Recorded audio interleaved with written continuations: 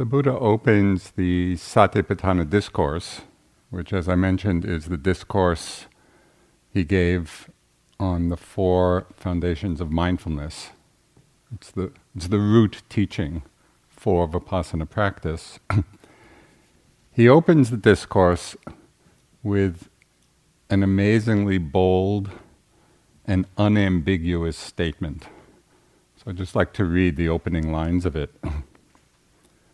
He says, this practice is the direct path for the purification of beings, for the surmounting of sorrow and grief, for the attainment of the true way, for the realization of nibbana, the Pali word for the highest peace or awakening, namely the 4 foundations of mindfulness.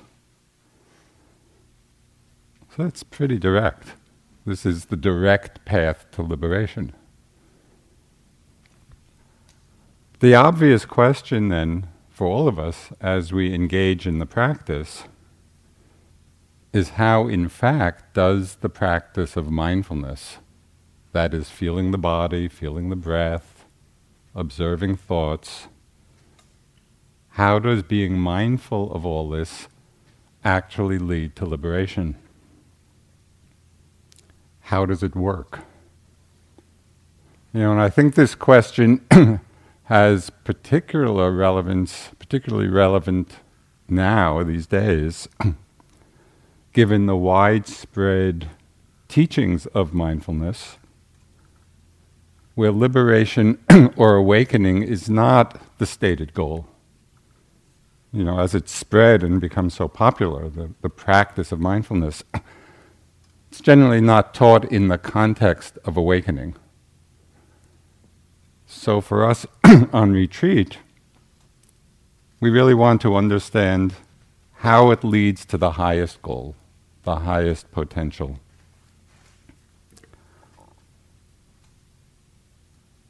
We really want to understand how mindfulness leads to the uprooting of the very deeply conditioned tendencies in the mind, habitual patterns in the mind of greed and craving and hatred and fear and ignorance.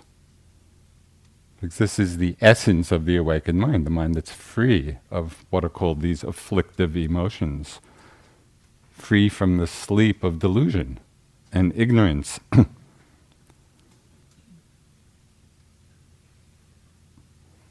We need to understand how mindfulness is not an end in itself. It's a methodology. And the real question is, what do we learn from being mindful? We're practicing the tools, we're practicing the method, and then what is it that we're learning from doing this? There's a Burmese teacher, his name is Sayadaw U Tejaniya, with very, very helpful teachings. He's teaching in the West more and more now.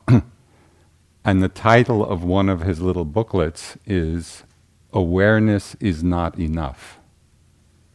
So that's kind of a shocking statement. Where all of the emphasis is be aware, be mindful. And then he's saying, awareness is not enough.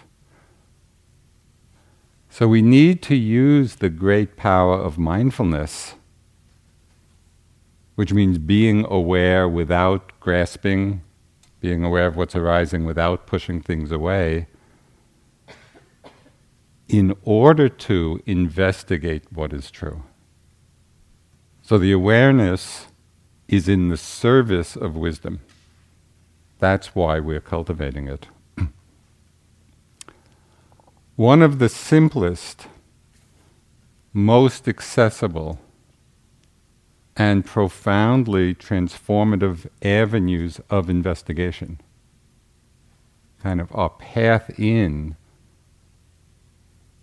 to the deepest kind of wisdom, is a growing and increasingly refined awareness of impermanence. So many of you are probably familiar with the Zen master Suzuki Roshi. He founded the San Francisco Zen Center, I don't know, it was back in the late 50s or 60s. And he wrote a collection of his teaching. It was a classic book from those years, Zen Mind, Beginner's Mind. So a student once said to him, "I've been listening to your lectures for years, but I still don't understand. Could you please put it in a nutshell? Can you reduce Buddhism to one phrase?" So Suzuki Roshi replied, "Everything changes." So the implication of this statement, the implications are enormous. Although we all know that everything changes. So this is not like a big surprise. This is not a hidden or esoteric teaching. But we need to go from an intellectual understanding of this, which I think we all have. We could probably go up to anybody on the streets of Woodacre, if we find anybody there, and say to things change. Everybody would say, of course things change. So we all know it on an intellectual level. But we need to go from that level of understanding to an ongoing, direct, immediate, intimate perception and awareness of change as it's happening. That's where the transformation happens. It's not simply in knowing that everything changes. We need to be seeing it very closely, very directly, very carefully. When we can do this, and this is what this is what our practice is about. We practice being mindful of what's arising in order to see this truth. Everything is changing all the time. So it's not something we need to create. We simply need to be present enough to see it, and to see it clearly. And as we do, as we refine our awareness of the experience of things changing moment to moment, what happens is, over time, that our hearts and our minds relax. We let go of struggle. We let go of so many different kinds of suffering. So we can see this clearly in our experience of our aging bodies. For some of us, this is more clear than for others, depending on what spectrum of life, where you are in the spectrum. But it's equally true for everyone. If we are attached to our bodies staying a certain way, when they change, as they always and will inevitably do for everyone, if we're attached to them staying a certain way, when they change, whether it's through accidents, whether it's through illness, whether it's through the simple process of aging, we suffer. It's so obvious. If we're holding on to that which in its nature changes, we're going to suffer. It's like, somebody is pulling a rope through your hand. The more you try to hold on, what happens? Rope burn. Right? So do we go through life with rope burn, or are we in harmony, as Anushka was saying last night, with this truth of change? It's very different and difficult for us, surprisingly difficult, to see that the changes that happen, for example, in our bodies, but in different circumstances, it's really challenging to understand that these changes are not a mistake. When very often we're feeling well and things are going along smoothly, and then something changes, a very common response is, why me? What did I do wrong? That my life, which had been going on so well, all of a sudden has taken a different turn. If only I were a little more on top of things, this wouldn't have happened. But it's not that we've necessarily done anything wrong. It is simply the very nature, it's the dharma of things. The dharma of everything is change. And it's what happens to everyone. And it happens to everything.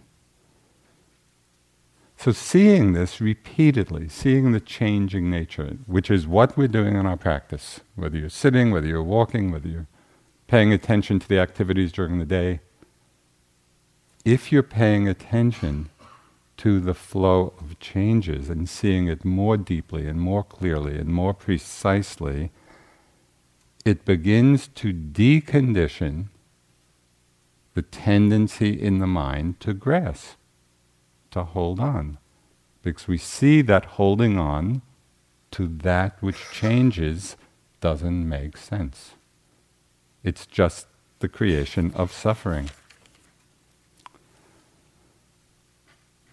What's particularly noteworthy in our lives is that for some reason we are in the habit of holding on even to states of suffering. Why the mind does this is a great mystery. But how often do we justify to ourselves feelings of anger or self-righteousness? I should be angry. Somebody did this or that. Or justify to ourselves feelings of jealousy or hatred or envy or pride. As somehow there's some reason why we should hold on to these states. We're forgetting or not seeing that we're the ones who are suffering. Independent of what the external conditions are, if our minds are filled with these emotions, we're the ones who are suffering. So, on one retreat, this goes back many years, but it's typical of what can happen.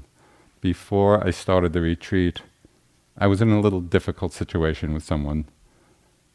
And so on the retreat, of course, it was coming up a lot. The situation and the person. And I would see my mind getting caught in different unpleasant and unskillful emotions. And then I would see it, and my mind would become calm and peaceful.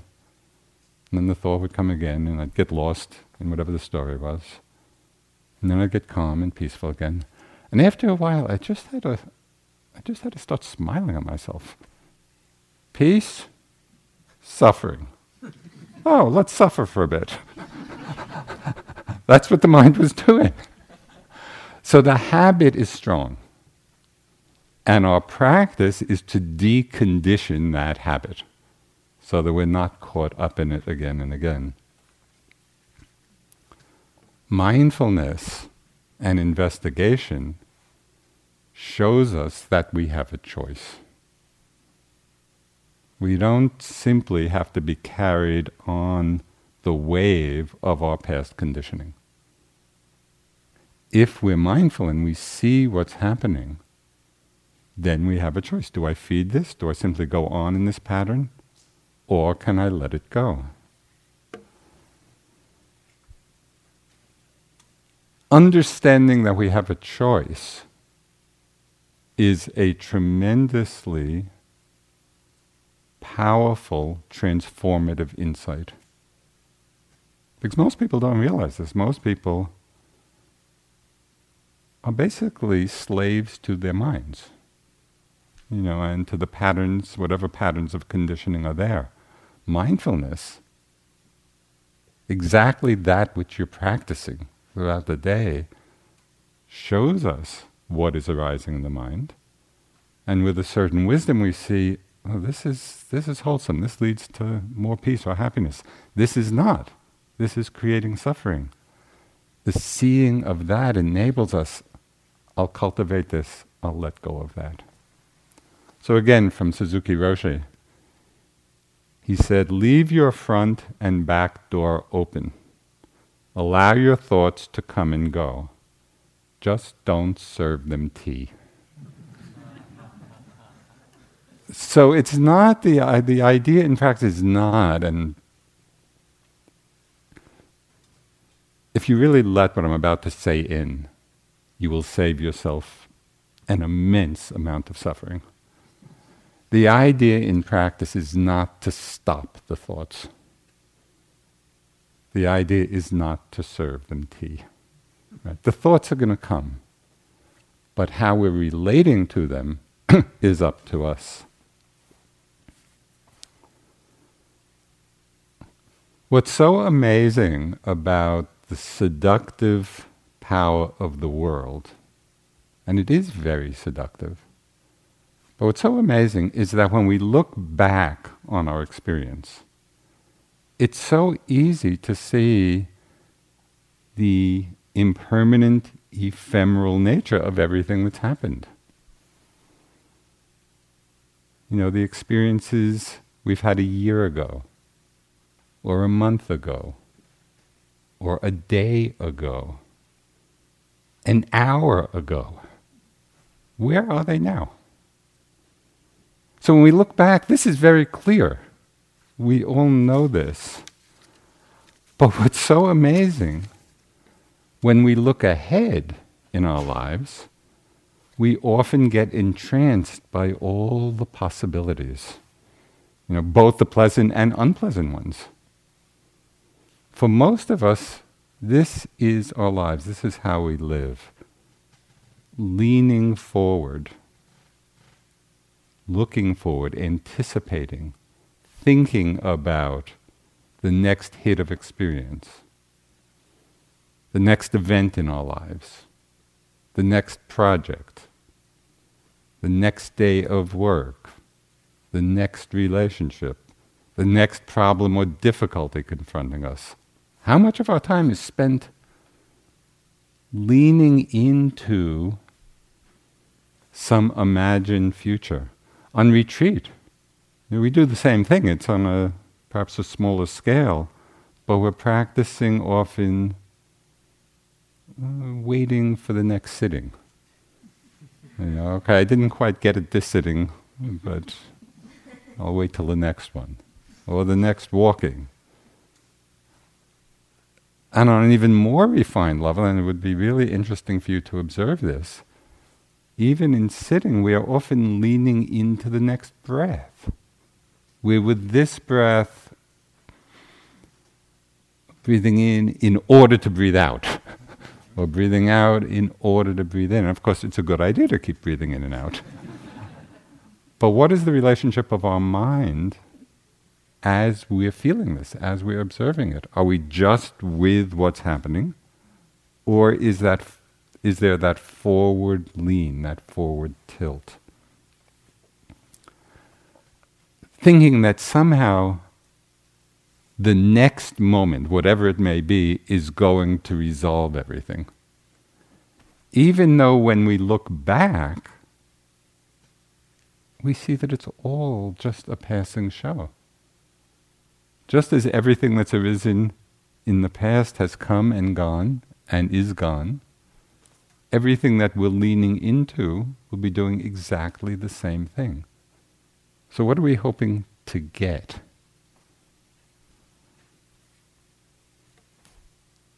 So the paradox of the spiritual life, and this is kind of an interesting thing to observe for ourselves, is that as objects of wanting or desire, whether it's wanting or desiring sense pleasures or meditative pleasures, wanting some meditative experience, we see that as objects of wanting or desire, all of these things ultimately leave us unfulfilled. Why? Because they're changing. Precisely because they don't last. But the very same experiences that can be objects of desire or wanting can also be objects of mindfulness, whatever it is. It could be sense pleasures. It could be meditative states. If what's arising is an object of mindfulness rather than an object of desire, that very same experience becomes a vehicle for our awakening. So the implication here is that it's not a question of pulling away from experience. That's not what this is about. It's about not holding on to experience. We can be completely engaged in whatever's arising, and our practice is in learning to not hold on. So liberating insight into the truth of impermanence comes on many levels and in many different ways. We see it in science. You know, the birth and death of stars and of galaxies.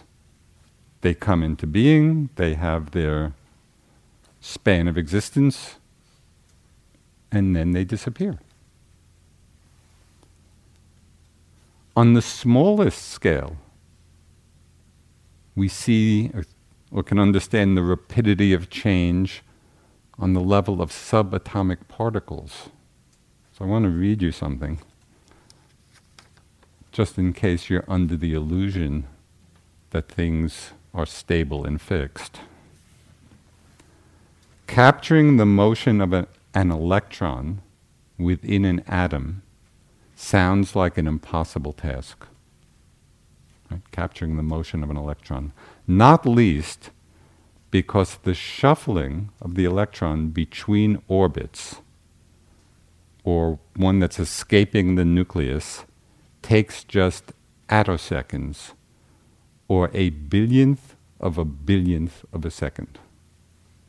That's how fast that change happens. To put this in perspective, an attosecond is to a second what the blink of an eye is to 10 billion years.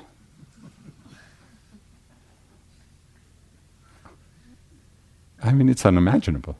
That's how fast things are changing. If we think that things are changing in the blink of an eye, that's 10 billion years too slow. So this is on the most fundamental level of our physical world. This is the speed at which things are changing. Now it's true that for most of us, in our ordinary perception, we are not going to be picking up change on this level. On billionths of a second.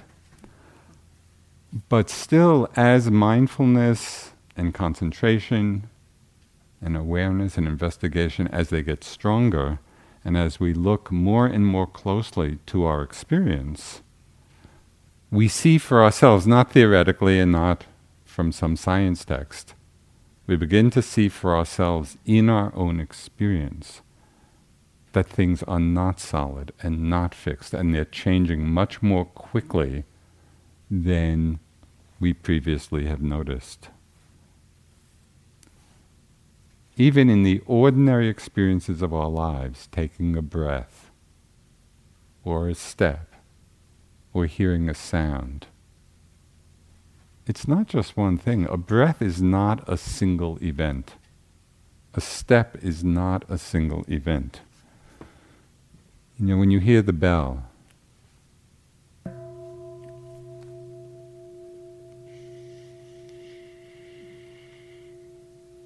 you know, how many changes, vibrations, nuances are happening within what we call a single sound. Oh, I heard the bell.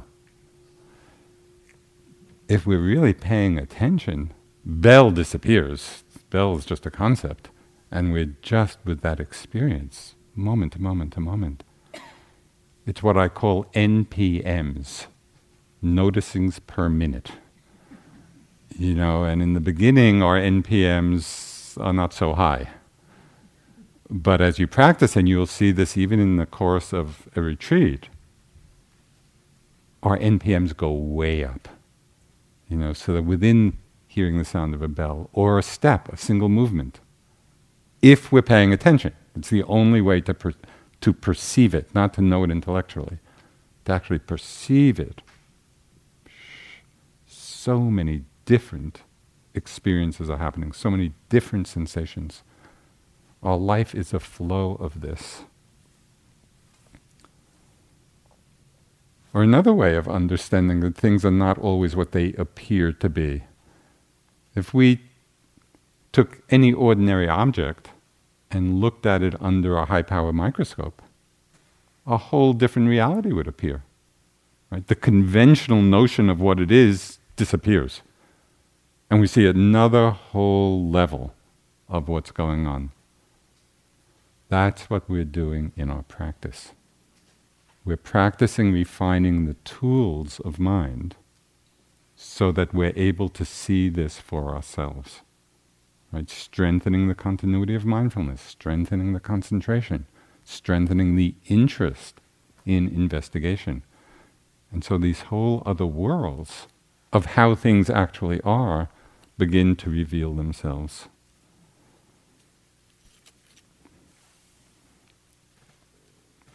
Well, think of just another example. Think of the last time you went to a movie. And you're caught up in the story and the action. And if it's a good movie, it probably would induce a whole range of emotions and feelings. But when we look more carefully, is there really anyone getting chased? Or falling in love? Or dying? No. All that's really happening is changing pixels of light, on the screen. But it's happening so rapidly that in our perception it forms a picture, and we get so seduced by the picture that we think it's real, and we're totally caught up in it. Everything we thought was happening is not really happening at all. So that's kind of interesting, that we can be so in the delusion of things and actually pay for it. Oh, let's go see a good movie tonight. Okay. So this is not to suggest that we don't experience or engage with the movies and stories of our lives. That's not what I'm suggesting. It's not that we don't engage with the ordinary perception, the conventional perception of what's going on.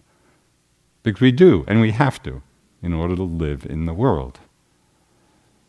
But if at the same time we can also understand the deeper level of what's happening, of understand that there's a more fundamental changing nature, then we don't fall so easily into reactivity and suffering.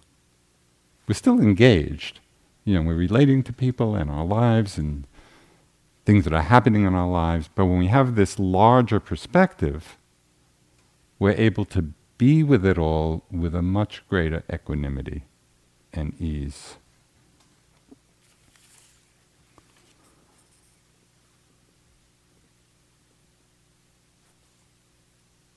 So just a little teaching about how to understand these different levels. The movie story level of our lives and the more underlying reality. This is a teaching from a Tibetan master. He said, it's not that you're not real. We all think we're real, and that's not wrong.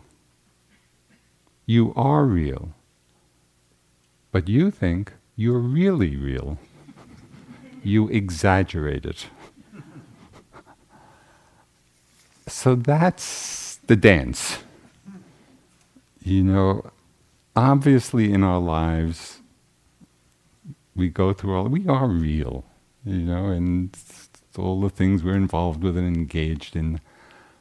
But even as we're fully engaged, can there be that understanding, yes, we're real, but not really real. And it's that deeper understanding which allows for the possibility of freedom even as we're engaging with our lives and the world.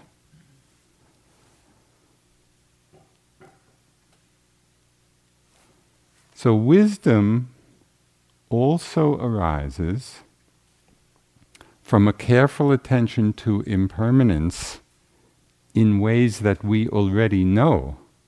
We don't have to particularly look for, but which we often overlook. And if we can learn to pay attention in these arenas, just in our ordinary everyday life, that helps refine and stabilize our insight into the truth of change. When we pay attention, just throughout the day, throughout our lives, we see that change is happening all the time, all around us. Changes in nature. Sometimes big changes. We see the climate change. Things that affect the whole planet. Or even just the daily changes of weather patterns. On the social level, we can see change in the rise and fall of whole civilizations.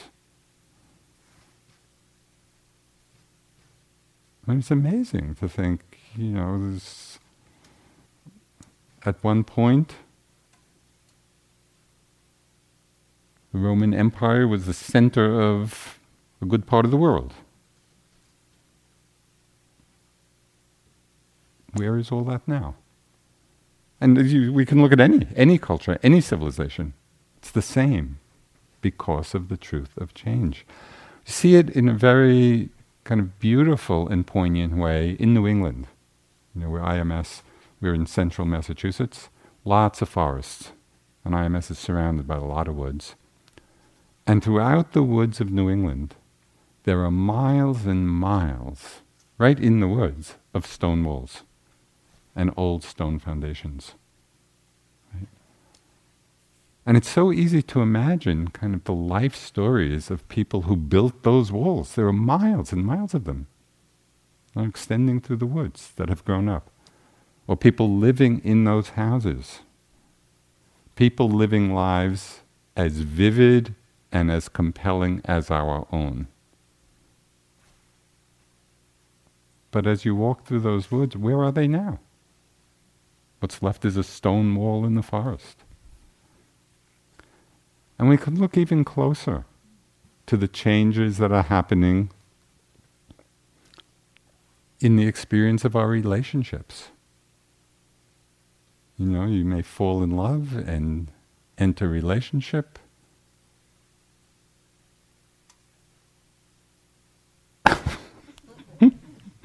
With the expectation that this person is going to stay exactly the way they are when we fell in love with them. Unlikely. We look at the changes in our work, in our bodies and minds. We see that everything is disappearing and new things are arising, not only every year or every month or every day or every hour, but actually in every moment. That's the nature of experience. So just as an experiment, and this will be a little memory test to see if you can remember between now and the end of the talk, when you leave the hall after the talk, just pay attention to the flow of changing experience that happens. As you go from sitting to standing, how many different sensations are involved in the rather complex maneuver of changing posture. We do it unmindfully, without thinking about it at all, but when you really are paying attention, there are a lot of movements required. And each of those movements is made up of so many different sensations.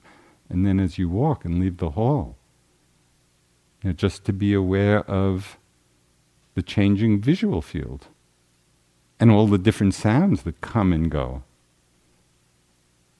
And be aware of maybe the different thoughts that are passing through. Just in this simple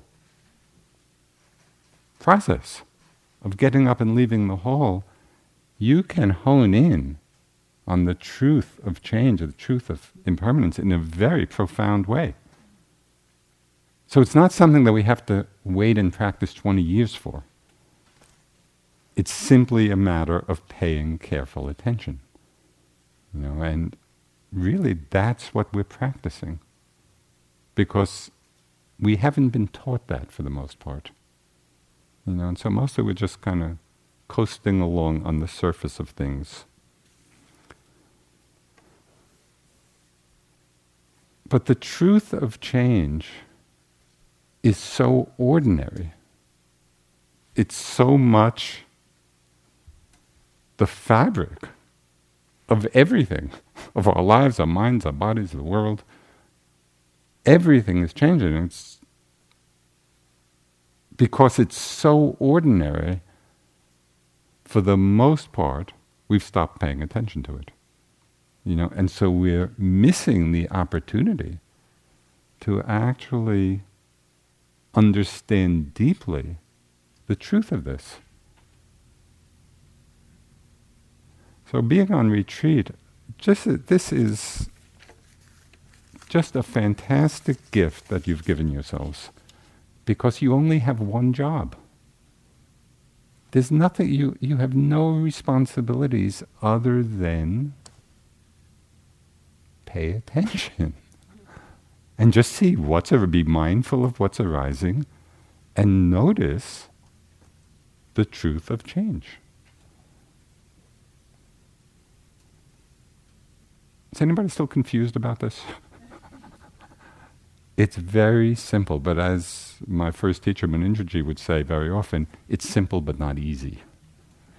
So it's very simple, it's not complicated, but it's not easy because our minds have not been trained to pay attention in this careful way.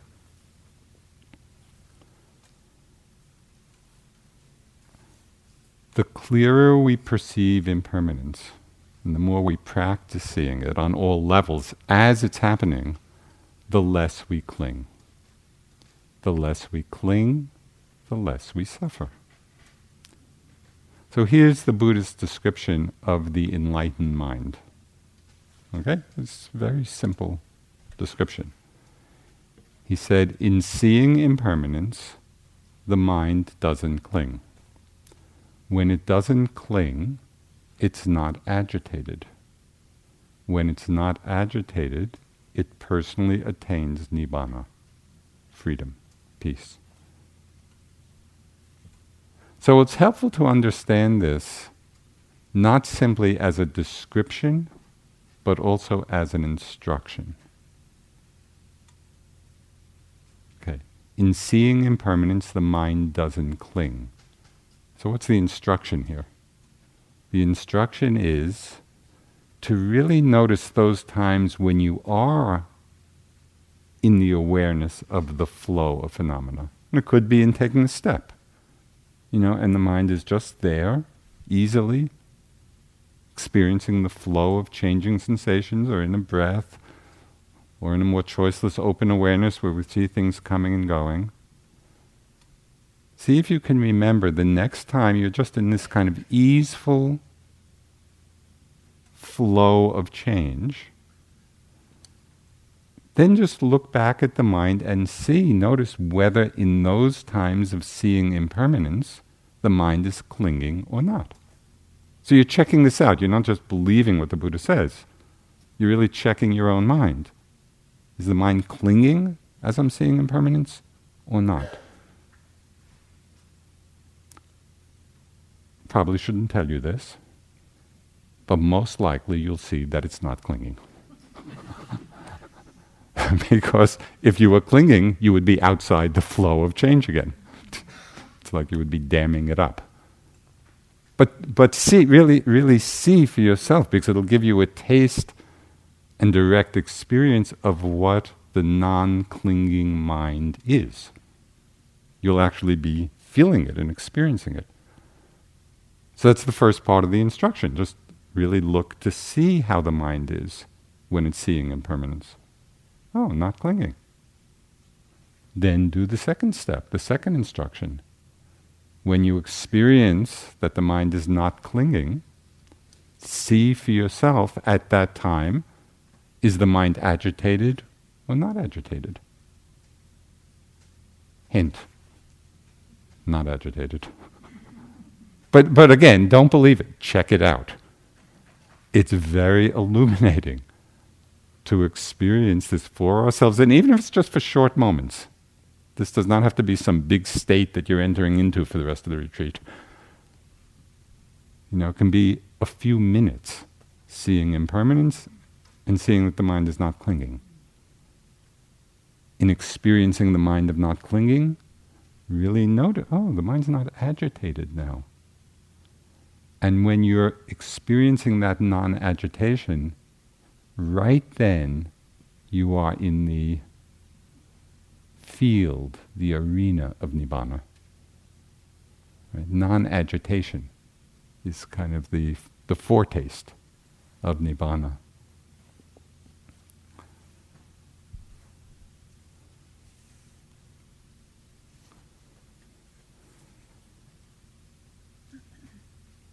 It's only by applying the teachings in this way, where we take these descriptions and then take them as instructions and check them out.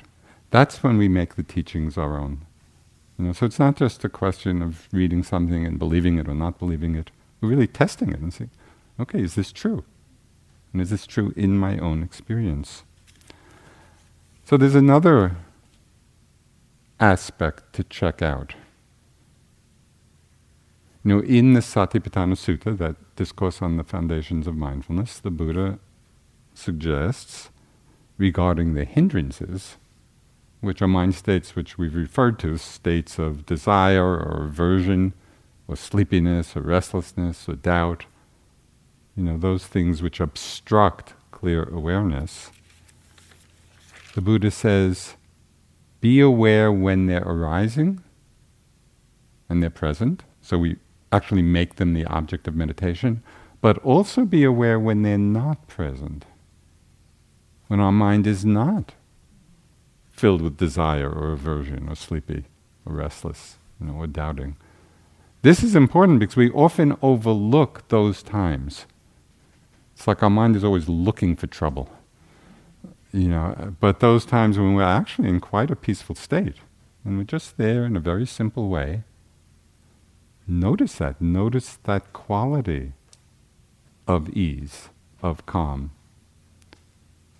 Buddhadasa, who was a great Thai monk of the last century, he called these moments of peace, when we really are noticing when the hindrances are absent, he called these moments temporary nibbana. And he talked of the use of this word nibbana. In ancient India, that word was used in a colloquial fashion to mean cooled down. And so the people would refer, if they're cooking rice, and when the hot rice cooled down, they would say the rice is nibbaned. And it's really beautiful just to see, yes, sometimes our minds are heated up, and sometimes our minds are cooled down. Don't overlook that. So you can appreciate this temporary coolness, this temporary nibbana.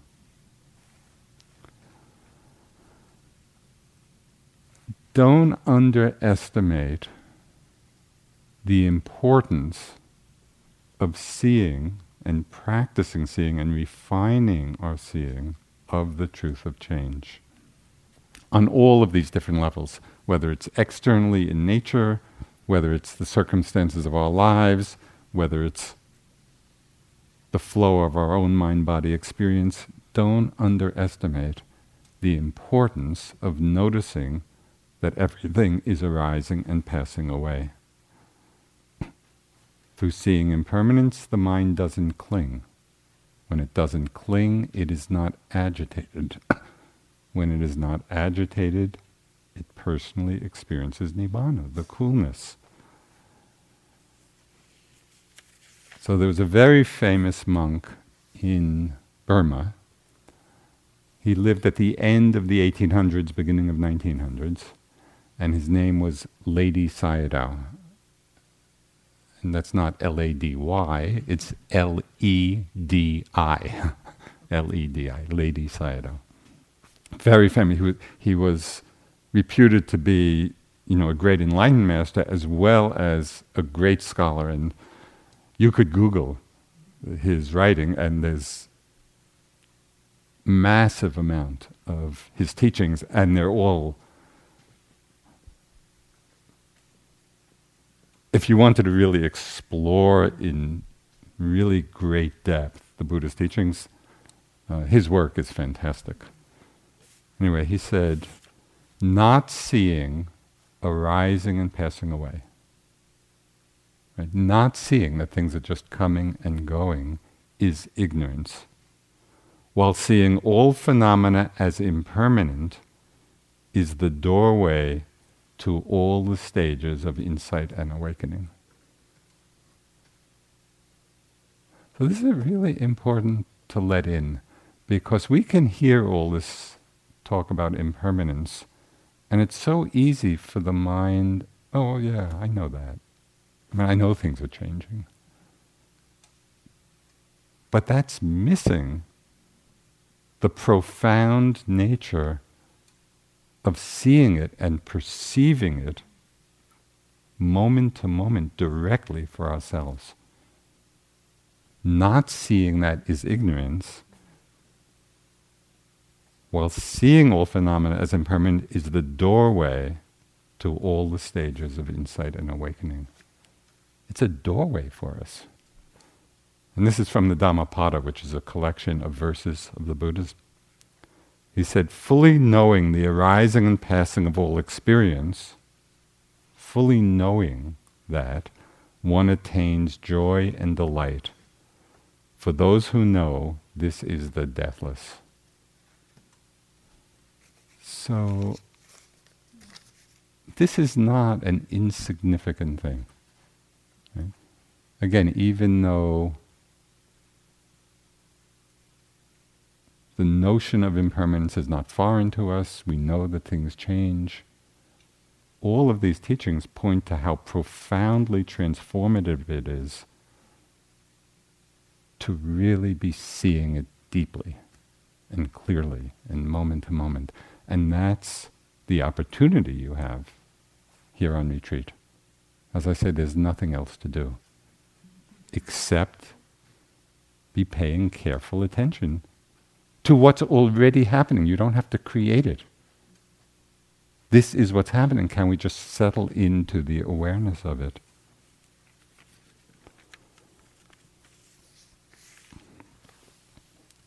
So there is some careful observation of some other obvious truths of change, of impermanence, some reflections which can jolt us out of complacency, because we are in the habit of living our lives complacently with regard to these truths. We get so busy and caught up and engaged in our lives. And so all of this, goes on the back burner. So there are a few reflections which can just help jolt us into a state of greater attentiveness. Probably the most obvious and ignored reflection on impermanence is that The end of birth is death. Who didn't know that? We all know that. How often do we reflect on it? That our lives are only getting shorter and shorter every day. You know, the great Indian classic, the Mahabharata, it's, an epic work. In that work, one of the great Indian sages makes the comment that one of the most remarkable things in the world is that we see people all around us dying, but we don't think it's going to happen to us. We know intellectually it will, but we're not living that understanding.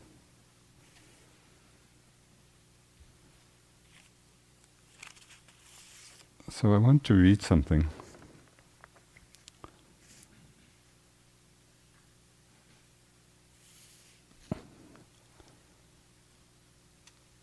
Little battling with the clock. I'll talk fast. This is just a story about Henry David Thoreau. And he, many of you may know, he died at 44 from tuberculosis. And so, quite young and very ill.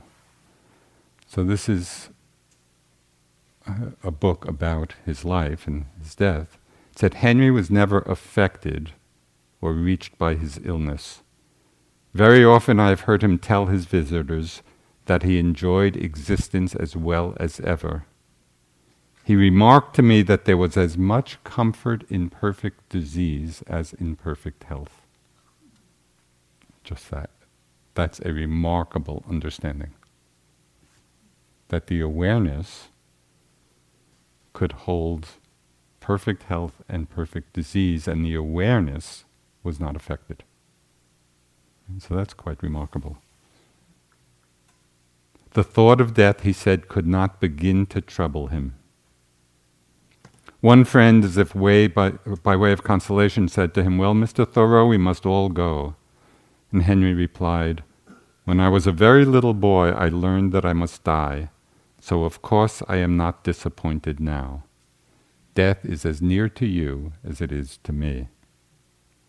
Some of his more orthodox friends and relatives tried to prepare him for death, but with little satisfaction to themselves. When his Aunt Louisa asked him if he had made his peace with God, he answered, I did not know we had ever quarreled, Aunt."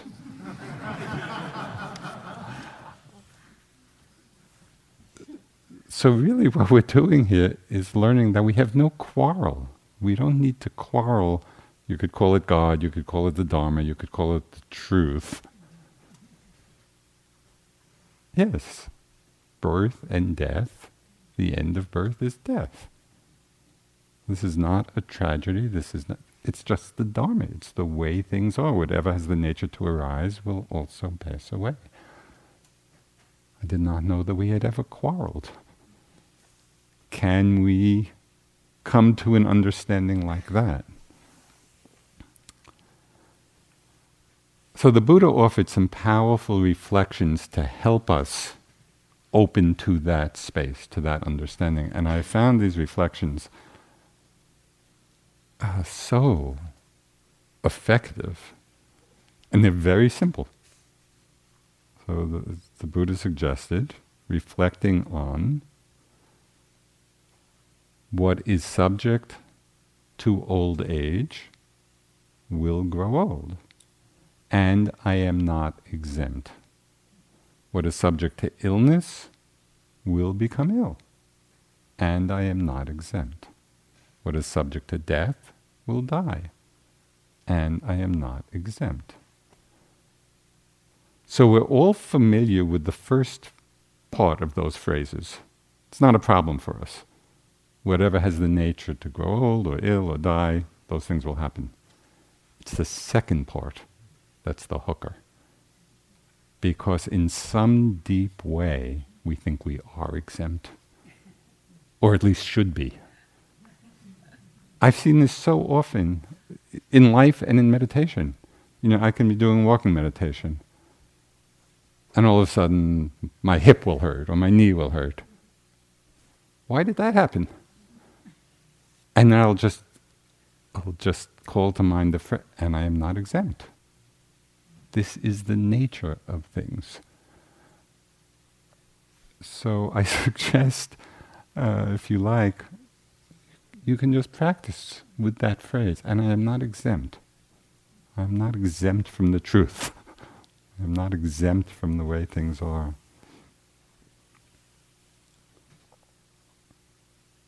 What's so surprising is that given how obvious the truth of change is, that we are still surprised by change.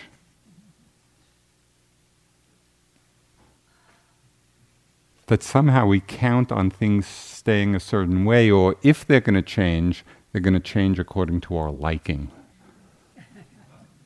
Sometimes they do, but often they don't. And I am not exempt.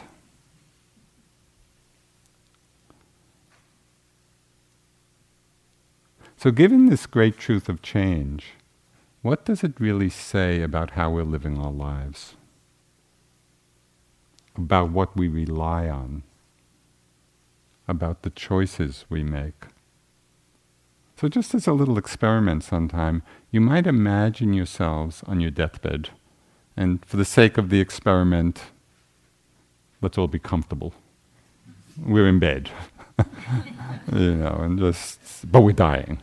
It's our last few breaths. So just imagine actually being, we're really on our deathbed. And just to reflect, what would you have want to have done in your life in looking back? What is really, from that perspective, what is really important?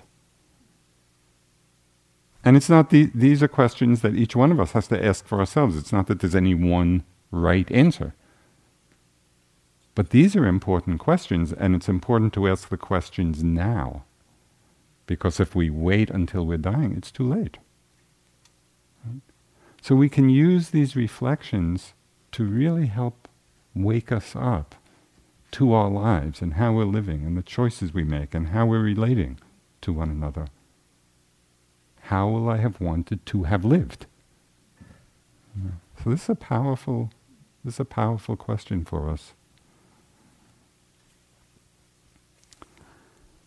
The liberating power of seeing impermanence was expressed in one very startling statement of the Buddha's. And he said, it's better to live a single day seeing the rapid arising and passing of phenomena than to live 100 years without seeing it. Isn't that amazing? I mean, with all the good things that we could do in 100 years of life, the Buddha is saying it's better to live a single day to see the truth of change on that level, on that momentary level, than to live 100 years without it. Why? Because it's precisely that seeing which is the doorway to liberation.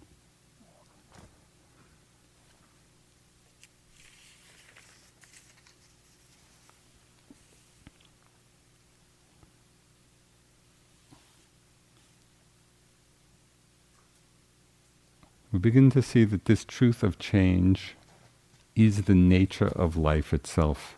And seeing it clearly and repeatedly reorients our lives and our minds towards care and loving kindness rather than attachment. It reorients our lives and our minds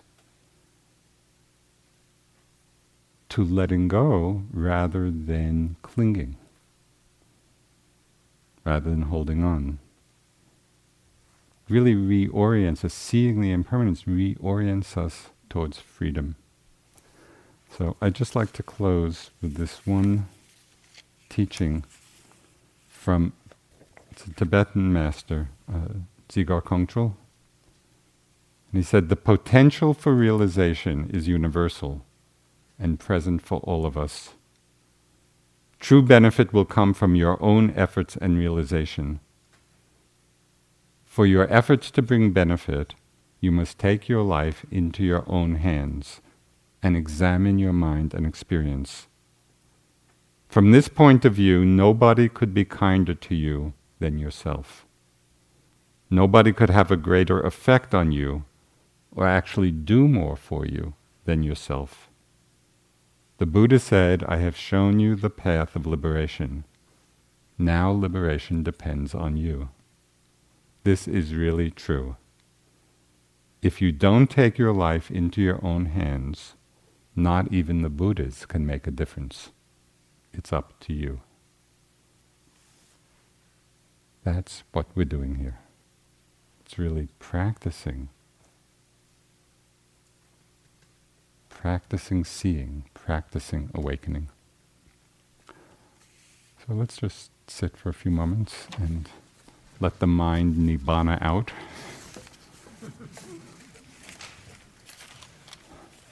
Cooling.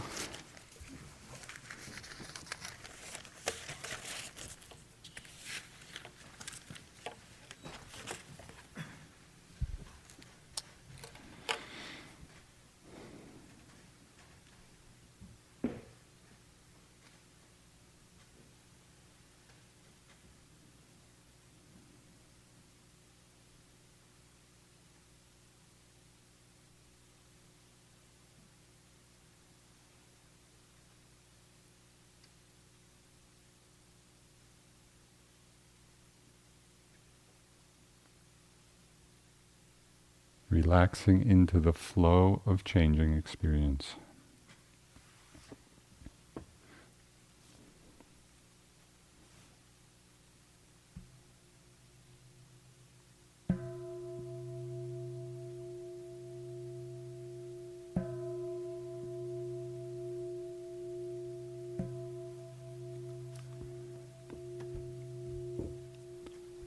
Thank you.